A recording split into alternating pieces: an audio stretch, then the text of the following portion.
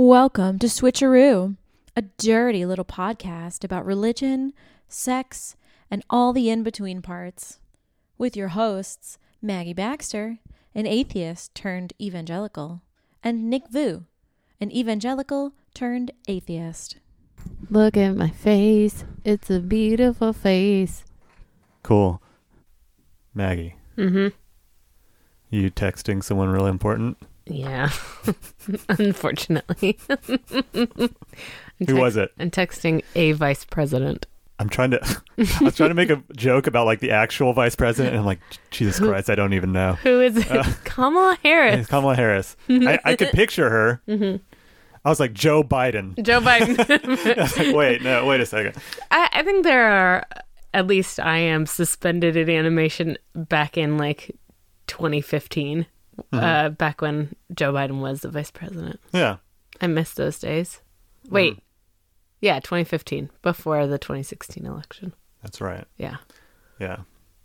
We always reminisce about the old days. Did you know that I found out I was pregnant with my first child on election night of 2016? Wow. Was that emotional for you? It was a roller coaster. There were a lot of people in my family who were very upset about that election night, and we thought maybe we should just tell people to like cheer them up. But we didn't. I remember I had a date night with Amanda, and I was happy to just stay in and not really pay attention to anything, but she's like, I think I need to go on a walk out in Capitol Hill because that's where I lived. Yeah. And people were just like crying on the sidewalk. Crying and like sobbing. Bawling. Yeah, like, oof. I worked at a church at that point, and the next day we had like a gathering of a particular group that was all made up of women, and several of which who were abuse survivors. And we all sat and like had like a candlelit session of mourning after that. Should we air talk that is anti-Trump, even vaguely, such as this? I mean, that it's could a little be a decent intro, but yeah, politically biased. But and I imagine, fuck that guy. Sure, I could see us having some Trumpy listeners. It could be. I mean, ideally, we would range across like evangelicals to liberals. Yeah, I agree. Let's say this. I think part of that can be used, at least the part where it's like, you were pregnant. Yeah, that's on good. Election night. Yeah. And I tried to make it unbiased by saying like, people in my family were not super happy about the outcome. Oh, yeah, I think that's fine. Yeah. Anyway, hey. Fuck Donald Trump. And the horse you rode in on. Yeah. She was mowing the lawn. I said, hey, Zeke, who's this girl back here? That's the lawnmower girl, what's she doing? Is she talking on the telephone? I said, yeah, she's talking on the telephone.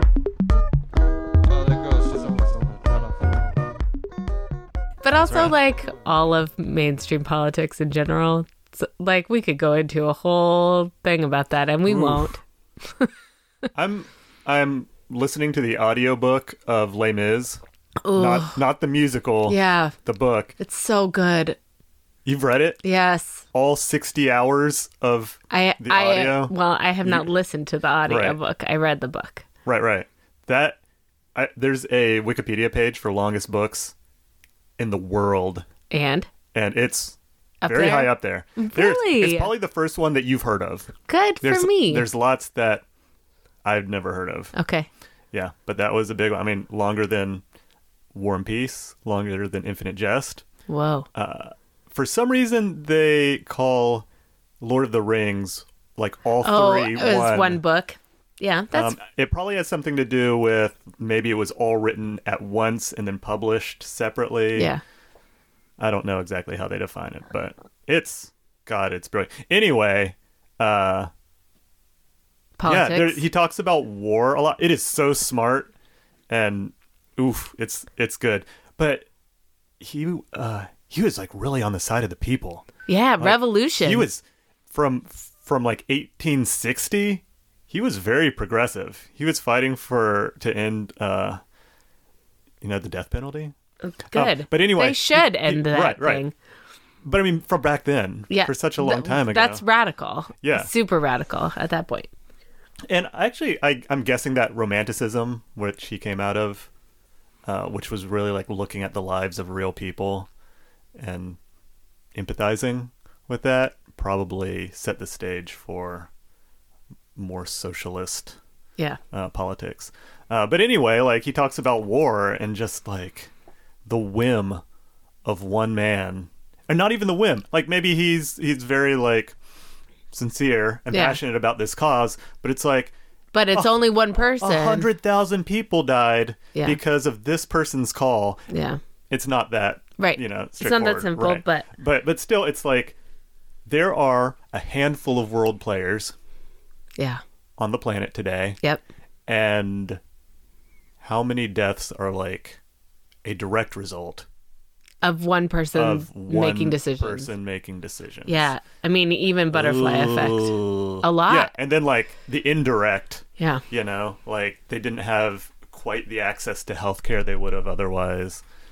And what does it mean to be like a leader? Like, what does it take to be, and what does it take to be a good leader? And like, should there be solitary leaders at all, or should it be community led? See, that's super interesting. Government, or even the best, most benevolent leader can't make a decision in every single person's interest. Yeah. That's sticky. Yeah. And so, I mean, even they have, I don't want to say blood on their hands, but like there are probably people who die as a result of the very best leaders, of good leaders. And even me, right? Like hopefully no one's died because of me, but people have certainly had broken hearts because of me. Yeah. Or have just been like, we've pissed done off. Damage to people. Directly and indirectly. Yeah. And I certainly hope to minimize that, but you know, my very best isn't good for some people. Yeah. Community leadership.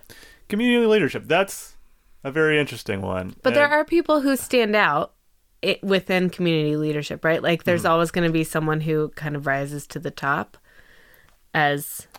So like, even leaders among a community leadership. Yeah. I think there are much more inclusive ways to do leadership than what we're used to. Yeah. And it would be cool to reimagine what that looks like. Like the completely flat organization that some people talk about in business. Like there's no hierarchy. There might be a CEO just like putting all that in place, but at least in theory, what they're touting is, there's no managers and there's no like everyone just works together on a team. On the same. But even then, I think people are like self-selecting for like project managers. Well, it seems like some people are naturally better at like executing, and others are naturally better at creating a vision or anyway. Yeah.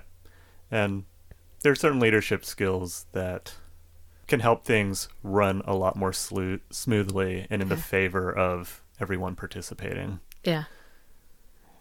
Don't turn the recording off. BRB. I love you, Maggie. I'm back. Oh, yay. Hey, it's me. Hey, it's me. Hey, it's me, Maggie. Good one. Hey, Maggie. Hey, Nick. What's up? So good to see you. Good to see you. Good to see you in the flesh. In person. Here we are. In real life. Yeah. Nobody has COVID. Oh, are you saying somebody did have COVID? I survived it this time. Wow. Last time you had just survived it. Yeah. Now I have just survived it. Good. You're a survivor. Yeah. You're not going to give up. I'm not. Never gonna give me up. There's that song too. My body. Do you have any other songs you want to sing to us? Don't want to close my eyes. Don't want to fall asleep because I miss you, baby. When I had COVID. Don't want to have COVID again. Anymore. Ever again. Wow, that's my singing debut. I loved it. Debois. It was really good. You had good pitch. Oh, thank you. Yeah. I've been enjoying karaoke. Oh, I love karaoke. I was telling somebody actually about your foray. Yeah. Four-way? My four-way? Your four-way? Into competitive karaoke. And were you like in Worlds? No, I went to the state championship. The state championship. And it was the most unorganized event I've ever been to. It's really bad. In my life. It was something like 2 hours behind schedule. Yeah, and hundreds of people with no organization process. Yeah, and just in the middle of everyone came expecting to be able to sing 2 songs. Yeah. And in the middle, they're just like, we just can't let you do a second song. Yeah, we can't stay here until 2 in the morning. Yeah. It's just not going to work. So they judged based on the first round, and my first round was like my warm-up song, and I never got to do my big number. Yeah, usually I would think strategically you would want your good showstopper to be second. Yeah, unfortunately, or fortunately for me, I mean, I didn't make it on to nationals, but based on my first song. But fortunately for me, someone else's first song was my second song. Did they not screen for same songs? No, they didn't do anything. They were terrible. But I got a t-shirt. Yeah, I guess that kind of makes sense, though. Like, if there's that many people, like, who gets to sing, what's the most famous karaoke Journey, song? Don't Stop Believin'. Don't Stop Believin'. Yeah, who gets that one? Yeah. It's hard to say. Probably no one. People who are really dedicated to karaoke know what to sing and what not to sing. You know what would have been awesome is if everyone had to sing the exact same song. That would have been a lot more even playing field. Mm-hmm. Especially for... like if it had happened to be like Johnny Cash or something, and all the women in the room or all of those people who had a higher register had to sing Johnny Cash in like his register. Or I Will Do Anything for Love. That's like 11 minutes long. Oh, Meatloaf? Yeah. Yeah. That's a good song. Have you seen that video? Yeah, it's troubling. Is it? Well, I haven't seen it in a long time, but I remember it being powerful as the ballad itself. I mean, I appreciate the boundaries that he sets in that song, right? Like, I won't do that. Right. Yeah. He'll do anything. I'll do anything except for that.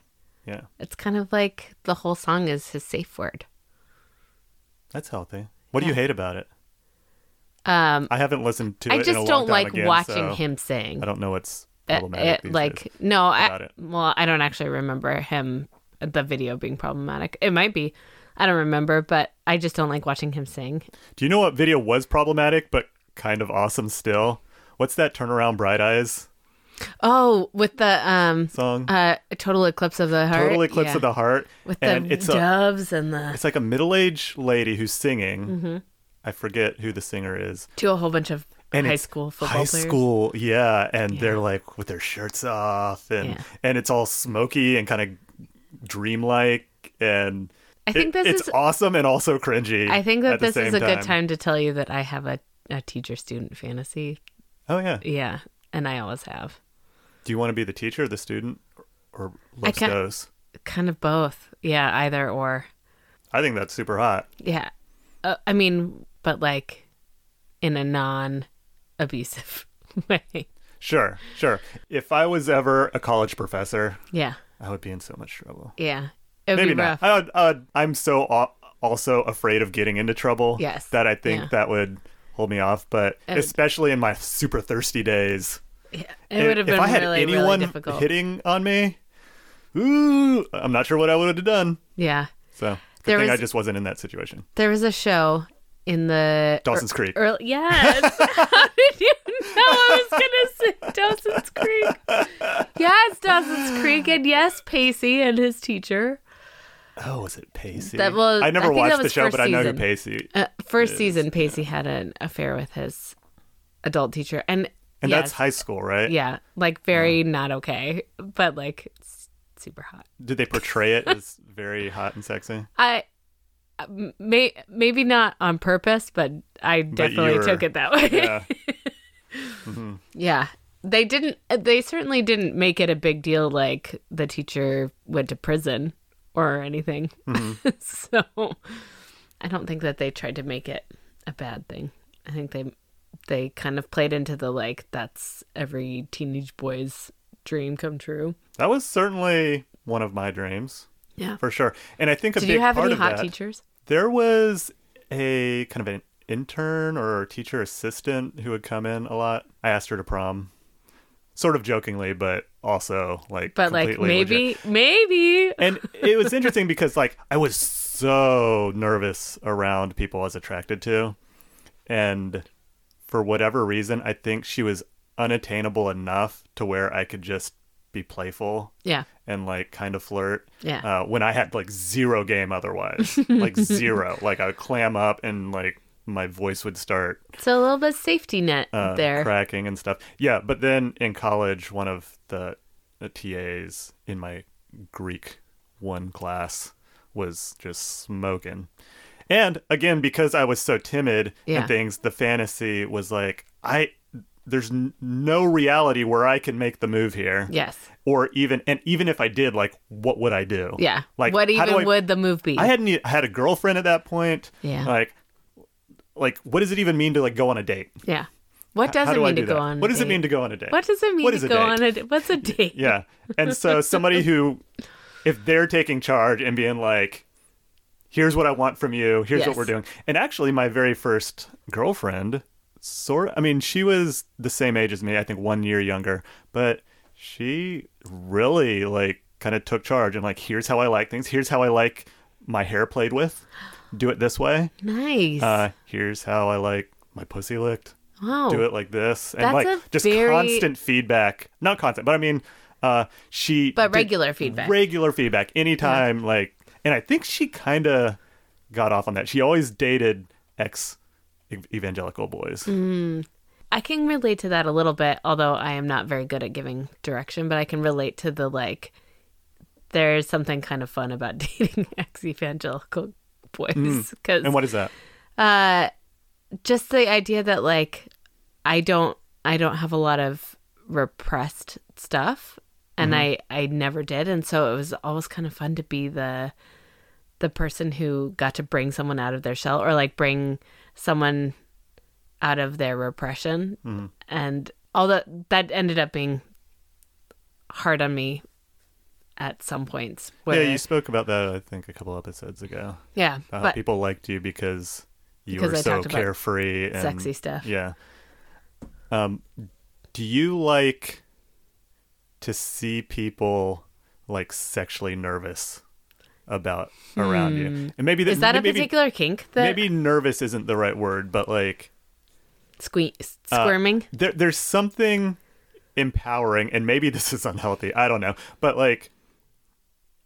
when I'm, questioning my value towards other people romantically, and then seeing someone just kind of melting or just what do I do here? And I'm, there's something of a dom sub angle to it. I have my shit together and I know what I want out of this and how to lead this situation. Yeah. And it's very cute and adorable when somebody I'm into is a little bit awkward about it. Is a little bit awkward about it. Yeah, exactly. I can see that being very cute and very empowering. Make you feel empowered and make you feel oh, I have some control in this situation. I can kind of teach. Yeah. And have my desires met in the way that I want. I can kind of control the narrative. I feel that would be very pleasant and empowering. And on the flip side of that, my favorite sex scenes, whether that's in literature or movies or anything else, are not the high fantasy. I want to be, in awesome Victorian outfits in a tower with royalty. Yeah, that's so far removed from anything real to me. Yeah. It's the super mundane and the tension. What's an example? What's a movie that one example has one is Miyazaki. Is that the author? I always get Murakami and Miyazaki. Miyazaki is the animator who did My Neighbor Totoro. Okay, so Murakami is Kafka on the Shore. Yes, is one of his books, and it's this kid who just meets. I mean, a high schooler or something. just meets a girl his own age on the bus, and she's like way cooler than him, and she lives, I think, like, does she live in the library? I don't remember. There's a library involved. Okay. But basically, like, he has nowhere to stay because he ran away or something.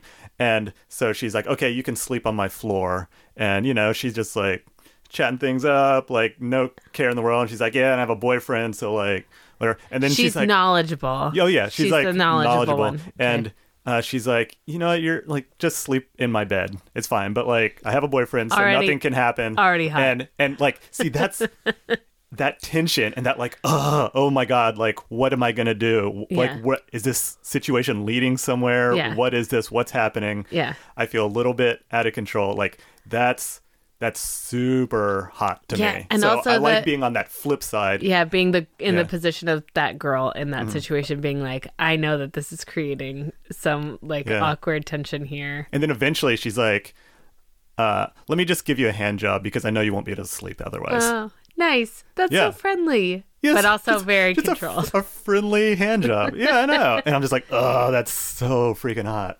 I'm so into it. Yep. Yeah. So anyway, fantasies. Yeah. You know, continuing on this line, the horror movies, which I don't go out of my way for, yes.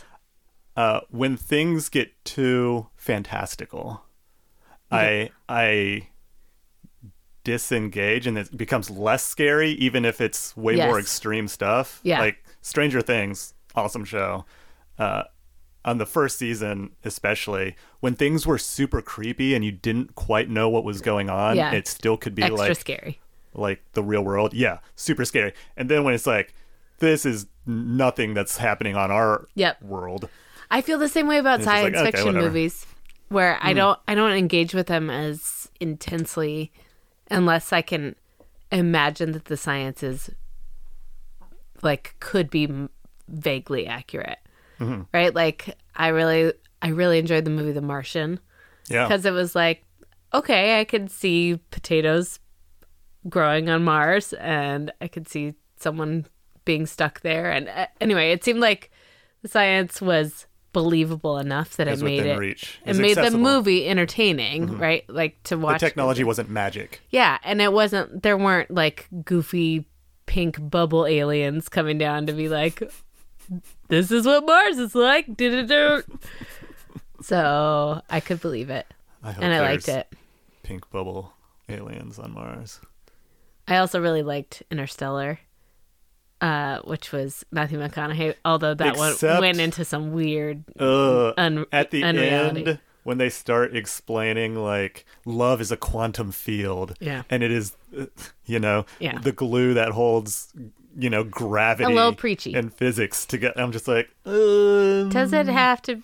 Do we have to? Come on. Like, I love when science fiction gets into philosophy. Yeah, it's my favorite. I eat that up. But like, this is just really good. Well, it was a stretch. Like, I mean, it would be. It sure would be nice if that were the case. Yeah, and just love, but the background noise to everything we do.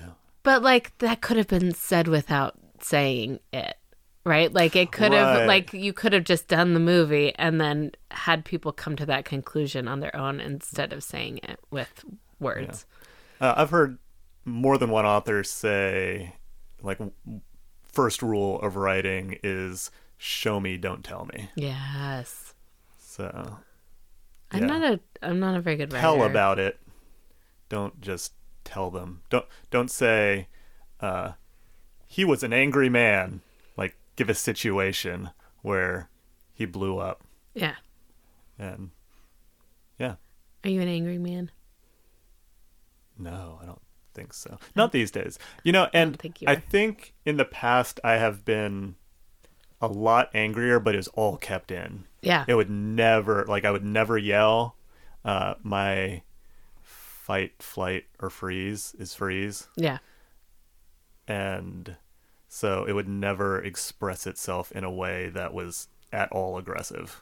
But on the inside, I would be raging. Yeah. And, just spinning out of, how I could have done things Do differently. you connect any of that to religion? Like were you angrier when you were a Christian, do you think? Yes, but I was also less mature. Mm-hmm. And so sure it had an effect, but I don't think it was. You just had at less least in my regulation. mind, it's not ability. correlated, really. Yeah. Okay. Yeah. You're not angry, I don't think. When's the last time you yelled at somebody? Oof. I yell at my kids sometimes. Oh. It's yeah, when I'm teaching in a classroom, that could be. I feel like I'm not an angry person. I feel like I am an impatient person, though. Mm-hmm. And when impatience gets pushed to a limit, I'm also a highly sensitive person, which is a thing in HSP. And for people who are HSP, it's kind of like the volume. What's HSP?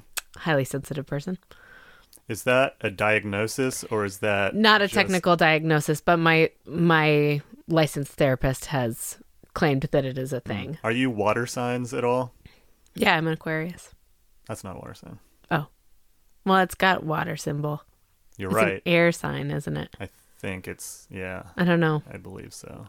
I'm definitely an Aquarius. Yeah. I don't know. You should check your moon sign and your rising. Okay. Yeah. Let's compare our charts. Okay.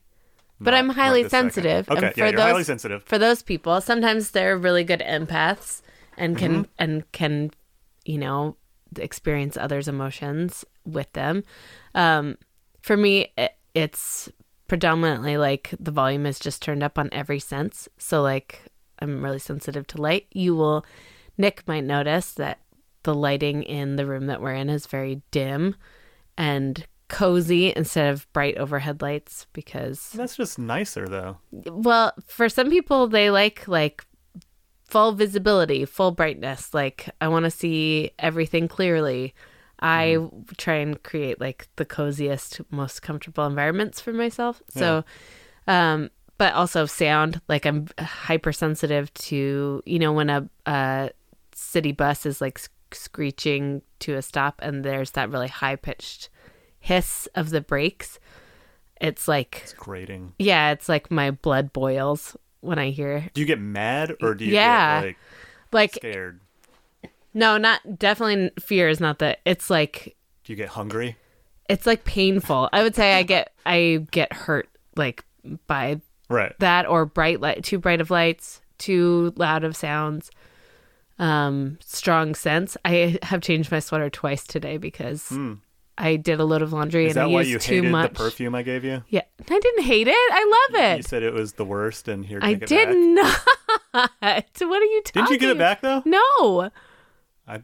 Okay. I thought you did. I did not. And I took another one from Mike and he wears his that you gave him for a birthday present. I misremembered that situation. It's I fine. apologize to you. I am very sensitive to smell though, and so it has to be a certain type of smell. Yeah. But I had a laundry detergent that was too strong, or a fabric softener that was too strong, and so I've been swapping out my sweaters for dirty ones all day that don't smell like flowers. I'm dirty. You should just spray yourself down with Febreze to neutralize everything. Yeah. Or bathe in it. I was going to say about being highly sensitive. That makes me angry. I think being that the source super of your sensitive. Anger usually is because it's really hard to differentiate between when I'm being like overly sensitive to the world around me, where other people in the same situation would not respond in that way.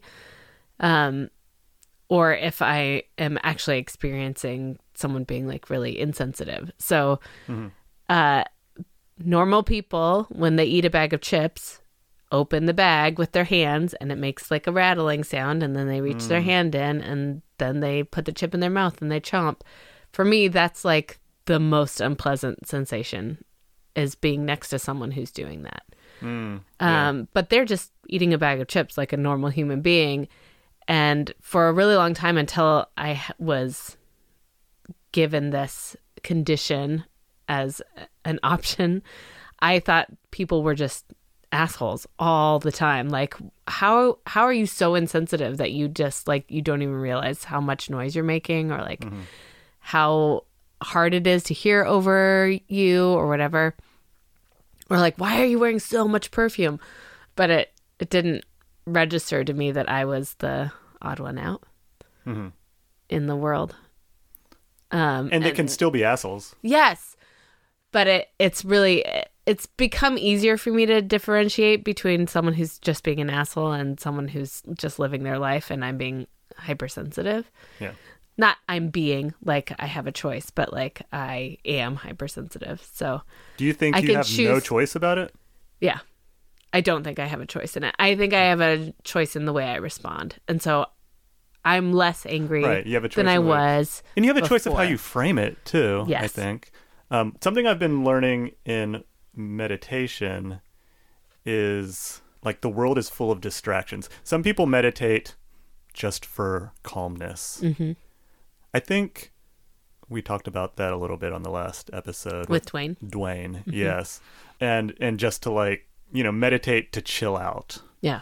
And most of the meditation apps seem to be geared towards that. But there's also the consciousness. The Buddhist approach, yes, that is way more consciousness focused. And so the people who just want to chill out, like, they want to have an absolutely quiet room, and if anyone makes any noise, they're just like, oh, my meditation is ruined. Yeah. And I'm not able to get in the deep trance that I'm chasing.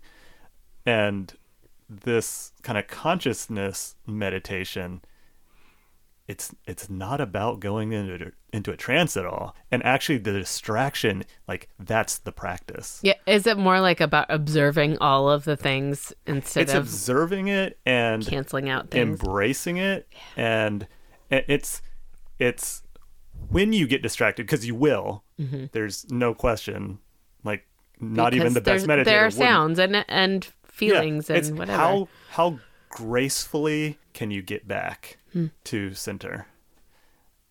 And what does your center look like? Because I know for some people it's a breath, right? Like finding a particular breath is a center. Or I know a lot of people who practice centering prayer in the Christian tradition, like, which is a meditative practice.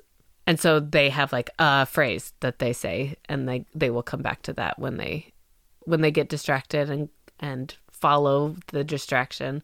They'll come back to a or phrase. Spin out from the distraction, whatever. Yeah. Mine is, I guess, at different times there's things that resonate with me. And right now what's been resonating for a while is, like, unclenching the fist in your mind. And do you visualize that?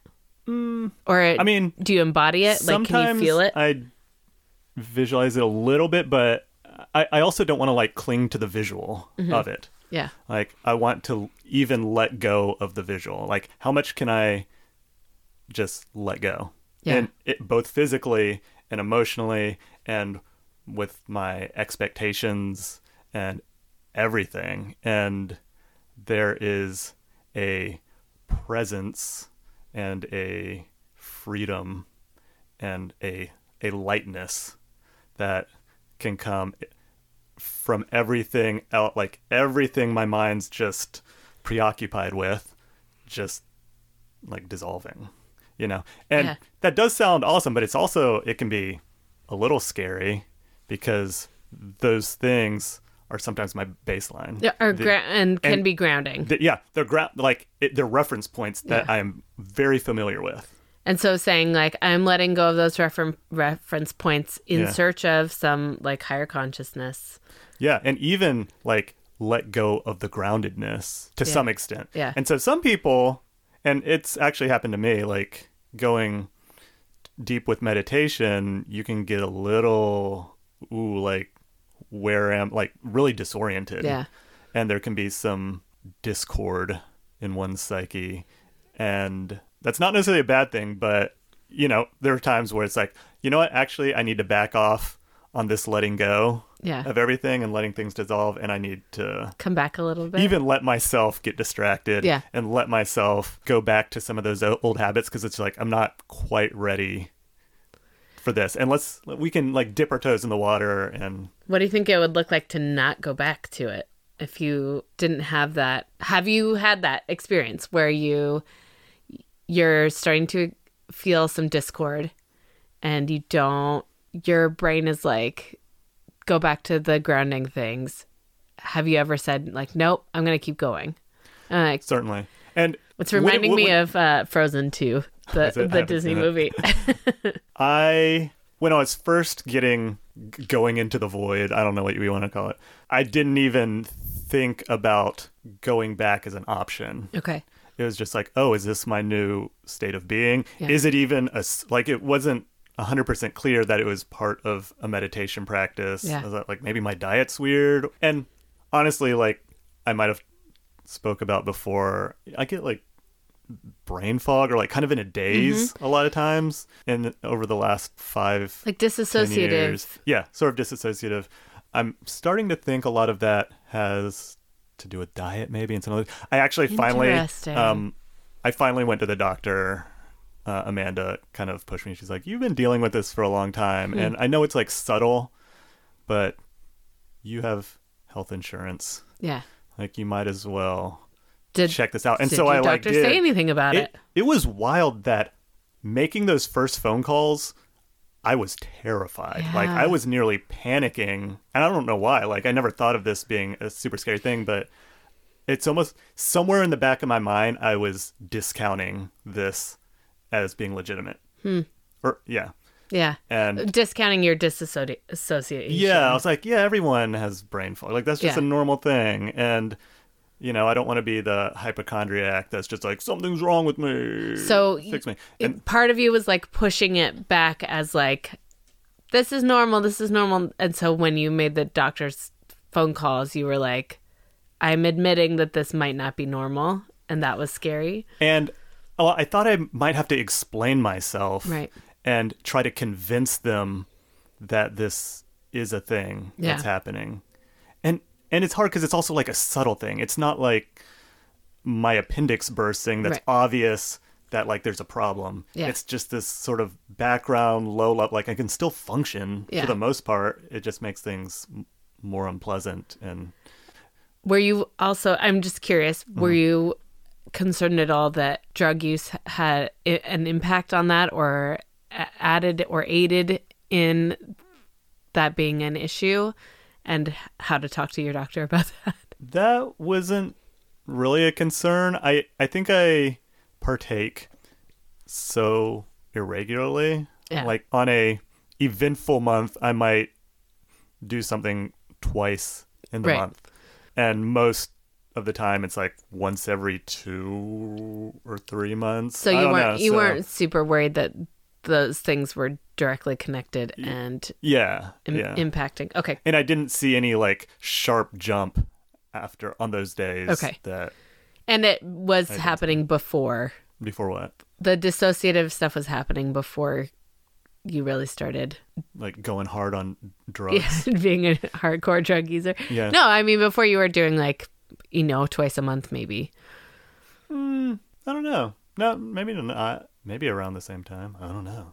But anyway, I did tell my doctor that I use K, and it's pretty awesome. She's like, that's pretty harmless.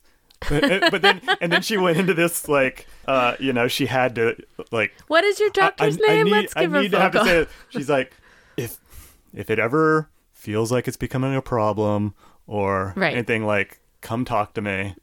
Okay.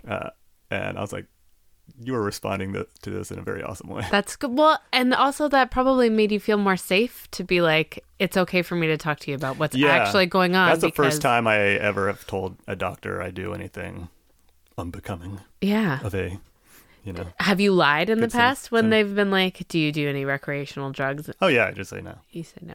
Yeah. Okay. I'm so proud of you. I feel like, and I'm proud of your doctor. I'm proud that like she was willing to give you holistic care instead of being like, well, that's the problem we need to fix and not. Yeah. She's actually your not whole story. an MD. There's some other designation, a DO.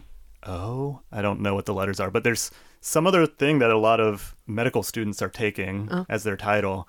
and it is more holistic. Interesting. Okay. Approach. And I'd never heard of it, and I just looked it up because she had these weird letters after her name that I'd never seen before. Cool. Anyway, back to what were we talking about? Groundedness, being grounded. Well, and disassociated, and but we were talking about meditation, and I feel like that's something that a couple of listeners have kind of asked more questions about, and we could dive into that a little bit more. Yeah. We didn't officially choose a topic. We've just been shooting this free shit. balling. free balling and free boobing it. Raw dog in this conversation. Raw dog in the conversation. Bareback. Just whatever. College co-ed. We started with the condom on. We took the condom off. Threw it in the garbage. That's right. That's how we roll on Switcheroo. On Switcheroo. No outline. Raw dog conversation. Gross. Gross and hot. Yeah, so hot. Meditation. Anyway, yeah. That is, I would say, in my mind, like the one and only risk of meditation is the possibility of things feeling ungrounded. Right. And I could see somebody maybe panicking after a while, like if there's several days of it feeling like you're just like floating through without any like reference point. I've never been able to get to the positive outcomes of meditation despite many, many long-term attempts. Yeah. I've never been able to get to the positive benefits of meditation because I have that anxiety from the outset. Like I start anxious and it's really hard for me to let go. It's really hard for me to unclench the fist, as you described. Do you feel that when you pray, and I know those are adjacent but different practices. Similar brain function, scientifically. Yeah. I don't do a lot of praying either. Like I pray when I need to. I'm very good at praying out loud. I feel like I'm better at praying out loud and in a group than I am at and doing praying worship. by You're myself. praying in front of a crowd of people. Right. I am good at corporate prayer. I am not as good at, and I mean good, like comfortable. I am comfortable there. And I feel like I can say and pray what I want and what I am hoping to communicate, but I really struggle doing it on my own. And so when you use the word struggle, does that mean you feel like you should be doing it more? No, I think I have adopted, and whether or not the religious tradition that I am vaguely adjacent to would view this as heretical, I feel like my whole life is a communication with the divine. So That's beautiful. I don't really feel like it's necessary for me to be like, "Dear Lord, I have a question and a ask for you." Like it seems really strange to me and awkward to put into actual English words what I feel like my heart is just saying on its own. Like I don't really need to put it into words. A very insightful take. Sometimes if I need to put it into words, I'm like, "You get it." That's what I say. I'm like, "You get it. I don't need to say this out loud. That kid who's in the hospital, you know what I am hoping for him." Right? Like, yeah. And I don't need to say those words out loud, but I find it really powerful to say the words out loud in community and like feel responses from people who are like, "Oh, I didn't think about that thing that you just mentioned." And now that's like a part of the collective consciousness. Yeah. So I think that's part of why meditation has been hard for me, is that it doesn't feel like a collective practice. It feels like a very individual practice. And I'm just not as good at individual. Sorry, I keep using the word good as if there's like a right or a wrong way to do it. But I really just feel like I don't get as much out of individual practices as I do out of collective practices where we can all share an experience. Yeah. And that's... Is there group meditation where you can like all go to a certain place? I mean, yoga classes I've had some good experiences with yoga classes where I'd say Shavasana at the end of most yoga practices is meditative. Yeah. And there is a Tibetan Buddhist center in Wallingford, which is a neighborhood in Seattle. Yeah. And, they have, I think, kind of Sunday services.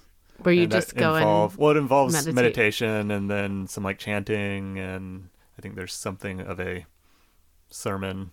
I'm into it. Yeah. It's good. They have walking meditation, so everyone kind of walks the perimeter of the room. Did you know that I practice Buddhism? Have we talked about this? You have mentioned it. Like a year and a half, maybe 2 years. And there was collective chanting. I wouldn't say I ever participated in like a collective meditation, but the chanting part was very corporate and it was really lovely. Mm-hmm. It might be worth distinguishing. There could be different purposes for these practices, and even on an individual basis, like a sitting meditation, what I'm after might be different from what you're after. Right. And I would guess a collective prayer might be you're going after a slightly different thing than a definitely. individual prayer. And even you just introduced, until today, I didn't really distinguish between, actually, when we talked to Dwayne, that was the first time when I kind of distinguished that there was a difference between calming meditation or meditation for relaxation and consciousness exploration. Mm-hmm. And so are there other reasons? I'm sure there are other reasons, but I don't know any of them. Any number of you could meditate or pray to be more influential and powerful because you're developing yourself. Like there's a lot of people in the tech world who are meditating every day so that they will be more on their game and more productive at work. Interesting. So like, it's like ambition meditation. Yeah. Like I want to grow personally so that I can perform better, so that I can gain status and wealth. Cool. Okay. Or influence whatever it is. I can. And mental acuity is another reason, right? In the same thread, like clearer, sharper mind. Mm-hmm. I can do it because people like us, this is what we do. So kind of a tribal mentality. And I think it can also be a combination. Do you feel like you do that a little bit? Like the people like us, tribal mentality? Do you feel like you have a For group? Meditation? Yeah. No. I would say a lot of my life has been dedicated to personal development, personal growth. Not necessarily in for a long time it was also professional. Yeah. But it's just like, I want to kind of reach my potential. Yeah. And I want to be the best I can be. And there's a little bit of, I want to be better than everyone else out there. Yeah. I think you're succeeding, just so you know. I've known you for a long time, and I think you're really succeeding at a lot of that. You're better than most people I know. Like, you're really crushing life. But sometimes I'm like, it's a shame I got a vasectomy because, like, if I put a baby in the world, it would be dope. It would be the dopest Not baby. only would it be... Super baby. Like, have, like, fairly strong genes, I think. Yes. But I think I could raise it pretty well. Yeah. But, like, none of that really interests me. You'd be a kick-ass parent. Yeah. I think I'm a good teacher, and I have lots of patience, and I think I understand how to get along with kids. I think it's reasonable to... Please spend more time with my kids. I want my kids to be superheroes. like you. But, these days that ambition has waned, and I think for the most part that's a good thing. I would get bent out of shape when the progress was not linear, or when there would be a setback, or if somebody else was making progress that I wasn't. That was very threatening. I don't know. Actually, a lot of it has been for mental health. In recent times, like there's still a lot of anxiety that I need to figure out. And it has helped a ton. I'm sure you are familiar with this. Our listeners might not be super familiar with it, but there was a book, an evangelical book that was published probably 20 years ago, maybe longer, called A Purpose-Driven Life. Oh, yeah. I'm curious, just listening to you talk, do you feel like there is, and I'm asking this because I have been going through a little bit of an existential questioning phase in my life about like what am I even doing? Do you feel like you have a purpose in your life?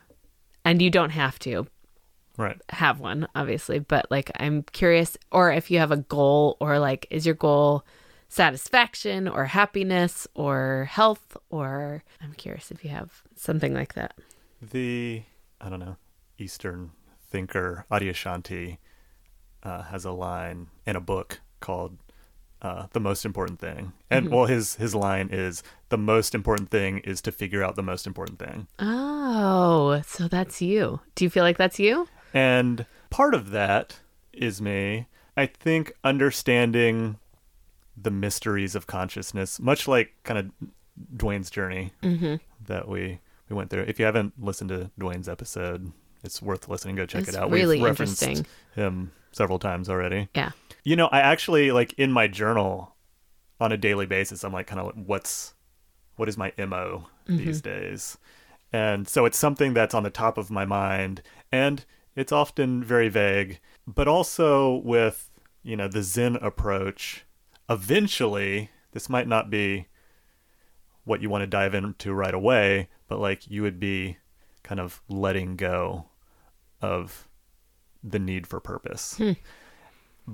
And so me wanting to be my best self, I always want to like jump to the last final stage. Yeah. And often I get ahead of myself, and I need to remind myself, you know, you can ease into it, and maybe this is a good thing for now to have figured out. Okay, so earlier today I was coincidentally looking up a book I had read recently called The Power of Meaning. And she says there's 4 main attributes in meaning. And she had looked at the works and interviewed like George Eliot, Viktor Frankl, Aristotle, the Buddha. Wow.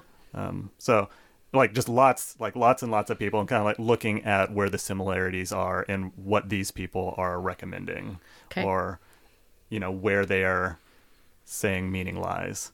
And so the 4 kind of common things that always end up showing up are belonging. You know, you have to have a tribe where you feel understood. Purpose, so some far-reaching goal. Storytelling, and so that has to do with kind of a narrative to make sense of your life and of bad things that happen in chaos. Yeah. You know, which seems like a lot of that could be religion. Like religion could be 100%. the storytelling piece. Yeah. Just some way to feel like there's some coherence to the world, and then transcendence. So tapping in to, or at least gazing upon something beyond Outside the mundane every day. Were you asking specifically about purpose or just meaning in general? Well, that was beautiful, first of all. And I want to have big posters with kittens hanging off of clotheslines that say all 4 of those things, so I could be reminded.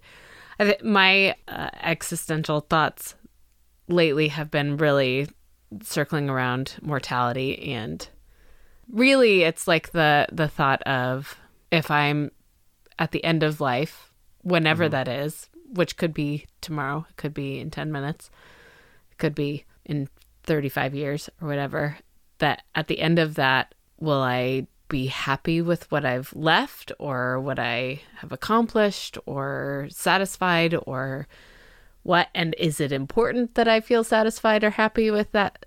So those are the questions I've been asking, but it feels like somewhere in my subconscious, I've been telling myself it doesn't matter.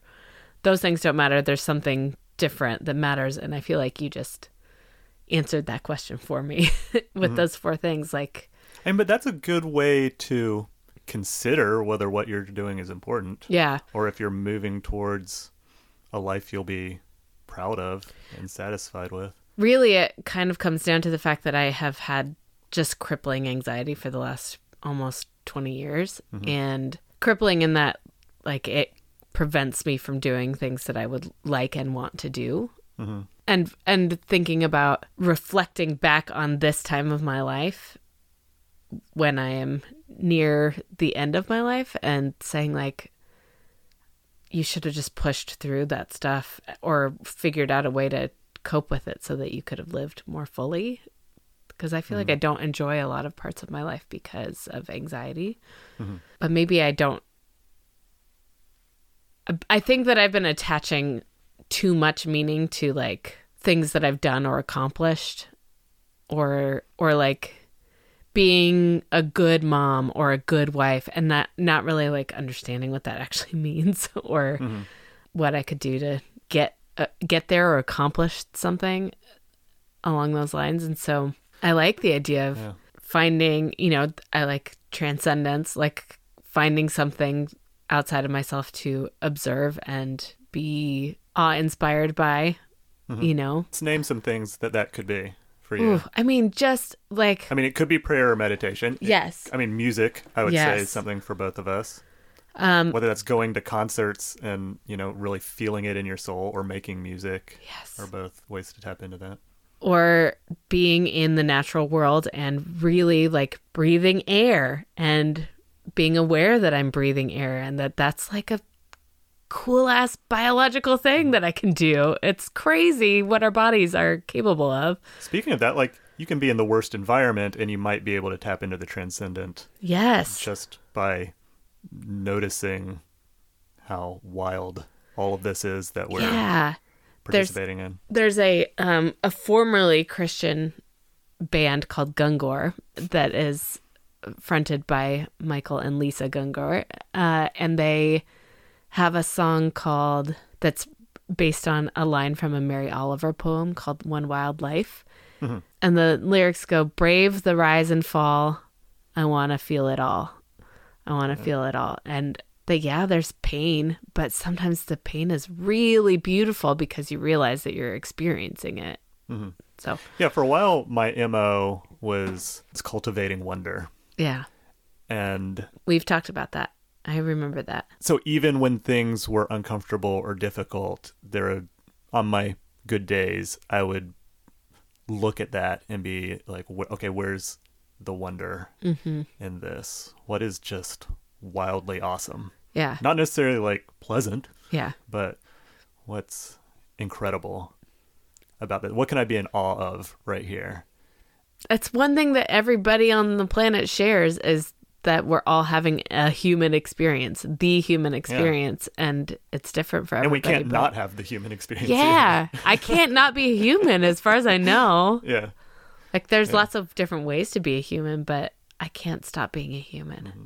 And I would argue that even when you feel like you are not thriving or living life to the fullest, you are having the human experience to the fullest. Yeah.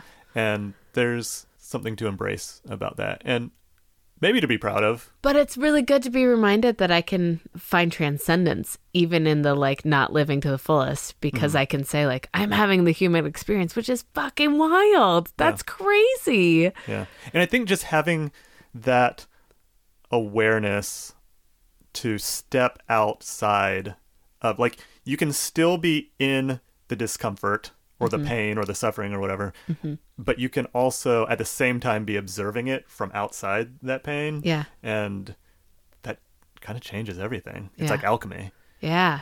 It doesn't, you're not drowning in it quite the same way. You at least have perspective, and maybe it's part of the storytelling too. You're able to sort of make sense of, this is something all humans have made, whatever narrative to connect the dots of crisis or of the human condition, or of sadness, or I think that's been one of my biggest struggles, though, is that with anxiety, and I think this is this is the key reason why I have not experimented with hallucinogenics or psychedelics, is because with anxiety, I go into a headspace where I can't step outside of it.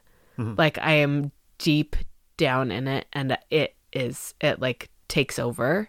Mm-hmm. It's a whole different part of my brain that like it's the flight part of fight, flight, or freeze, right? Yeah.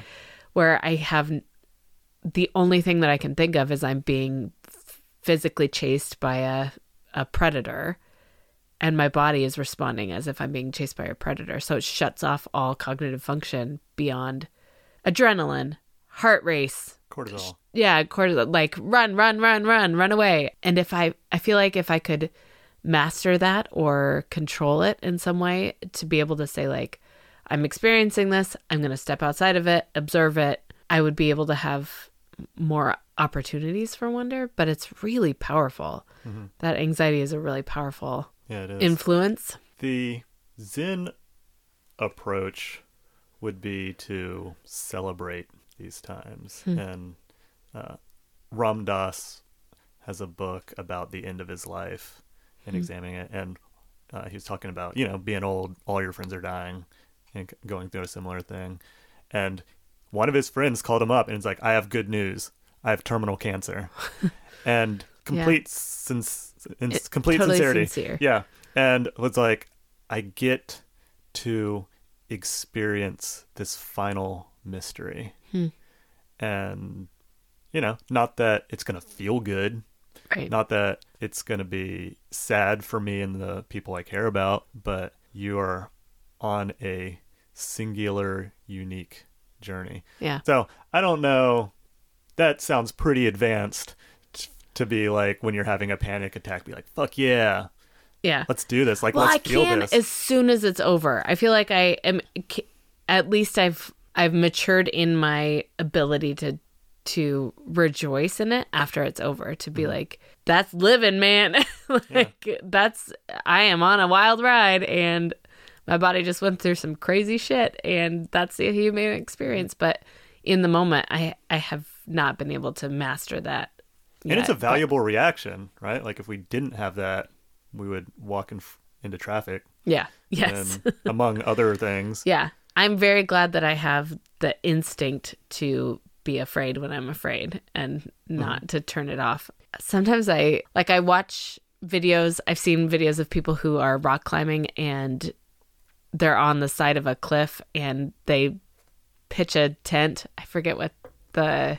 Portaledge. Yeah, portaledge. They build a portaledge and they sleep on the side of a cliffside. And I think if only I could turn off whatever part of my brain they have... the survival instinct. Mastered. Yeah. Like whatever that is, like those people are either missing it or they've mastered it, right? Like they've been able to say like, I can do this. And that's so impressive.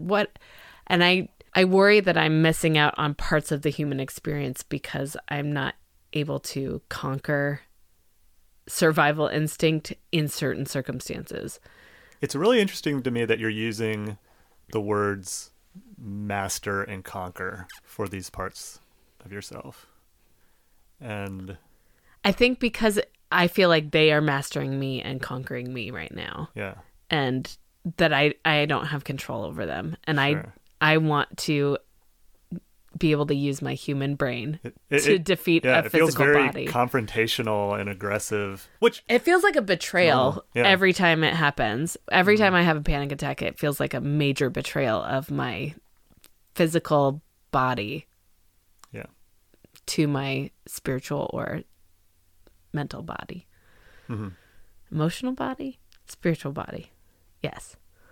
All of the above. All of those things. Yeah, all of them. Do you think that sort of aggressive approach is working? No. No, not at all. That's why Do you hear me trying to be nice? Yes. No, it's terrible. No, it has not worked. I keep talking about, I'm not going to use the nation of origin that used to be attached to it, but it's like a finger trap, the game. Yeah. Right? I think I've used this analogy before, that the harder you pull on it, the more trapped you get in it. And so the harder I fight against this condition of near constant anxiety, the worse it gets. But I also have anxiety about like letting go of it. So Yeah. it feels a little bit like a trap. Yeah. Are you afraid to let go because letting go, you'd be facing the unknown? A little bit. Is it kind of like... It has become like a constant companion for me. Yeah. So it's a little bit like letting go of, I was going to say something about The known enemy kids. is better than the unknown. Yeah. Yeah, kids. No, I was going to say something totally unrelated. I mean, very related, but... One of my biggest points of growth in the last couple of years has been from internal family systems, which it looks at... Is that like attachment stuff? Not really. Okay. It's kind of like part of me wants this and another part of me wants a completely different thing. And so it's identifying sort of like the sub-personalities within you. And kind of like each motivation can be thought of as its own personality in a way. You know, there's the part of me that wants to save money no matter what and has a narrative of there's not going to be enough tomorrow, and there's not even enough right now, like super scarcity. And you know, there's another part of me that wants to play with nice toys, you know, and buy music gear and just has no regard for the cost. Yeah. And those two things are often battling against each other. Yeah. And we might have any number of these parts within us. I've personally like written down a list. I think I've identified maybe 30 or so of these, and some of them collaborate with each other to get shit done. Like maybe the scholar within me that likes learning new things, and the entrepreneur who wants to like make my own way and start a project from scratch. They can work together very nicely. Right. And part of, you know, this type of therapy is coming to terms with these parts. And it's like they call it internal family system, because there's a family within yourself. Inside. And you can't just boot somebody out. Yeah. And they all arose because there was a reason to. It was you trying to figure out something in the world. I mean, it could have been a traumatic experience. It could have been something that worked incredibly well in your life that you know, had just tried a new thing, and it got reinforced. Yeah. And that's how you approach this situation every time in the future. Does sound a little bit like storytelling, right? Like if we're going back to the four pillars, like it's like, let's understand why I'm telling myself this story. That's interesting. Yeah. A lot of these philosophical and psychological approaches are creating, I mean, they might call it a framework or something, but it's absolutely a story, a way to make sense of these different things. And just like your family might go to therapy to work things out and build trust with one another, you know, you would be doing this with the parts within you. If every time a certain part in you showed up, you punched it in the face, I mean, and in an actual family, if you had, I'm going to say a son because you don't have a son. Right. If you had a son who was a complete terror to you and you, punched him in the face every time he came by. Yeah.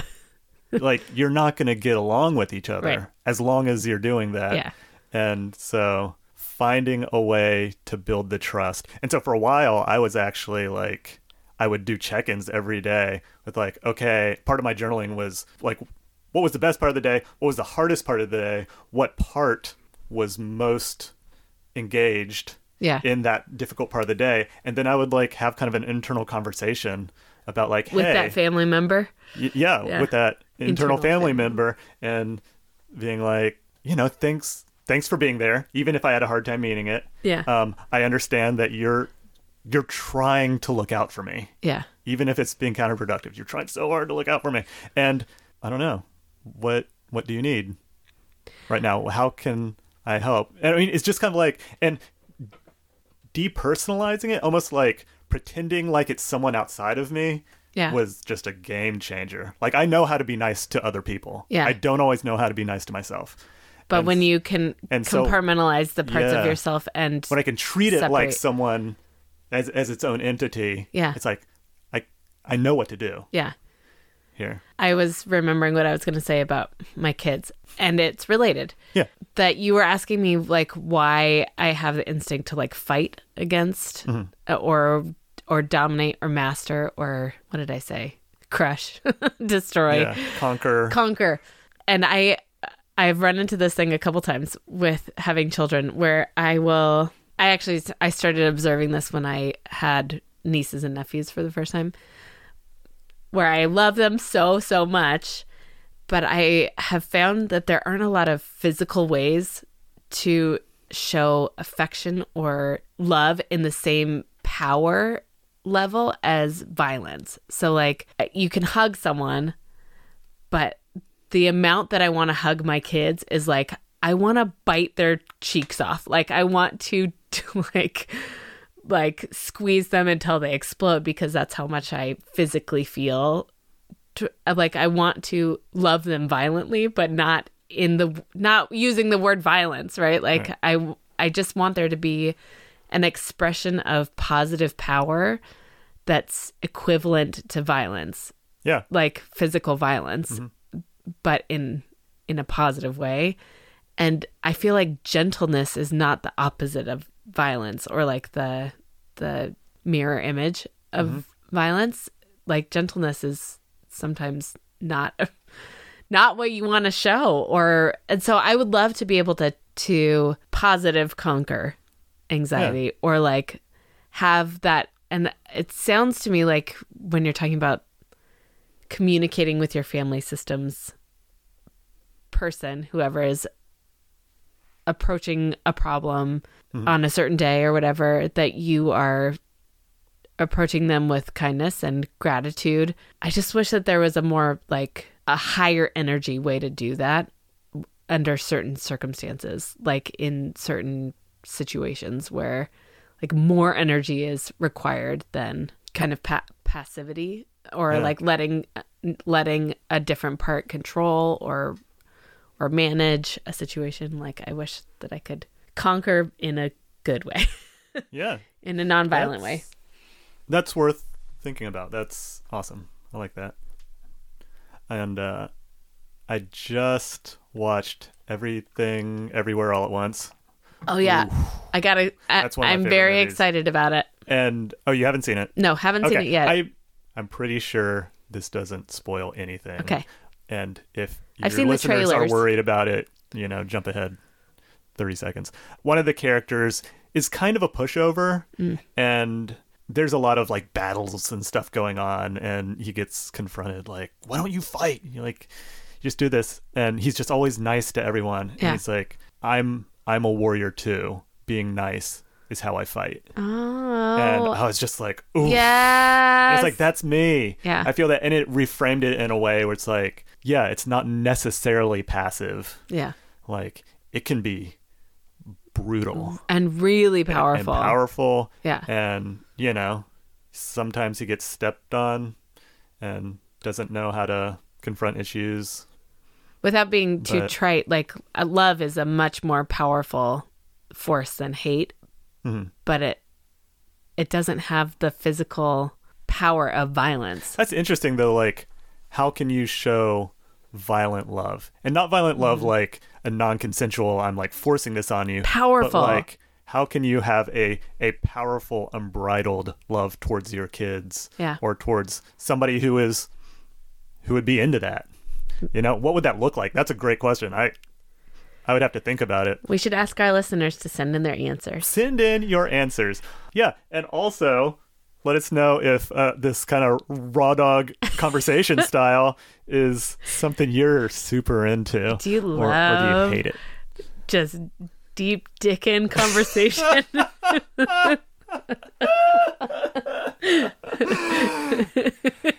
Hell yeah. Yeah. That's right. See you next time. Yeah. Thanks for coming by. You guys are great. We love you. We love you. I love you. I love you, Maggie, and I love everyone who's joining in with us. If you have anything to say at all, email us at switcheroopodcast@gmail.com. Yeah, read us your grocery list. We're excited about you and your life. That's right. That's right. And have some interesting conversations with people you care about. Yep. Cool. Anything else, Maggie? Nope.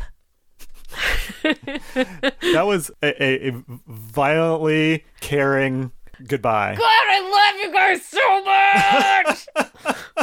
I'm gonna bite your cheeks off. This has been amazing, Maggie.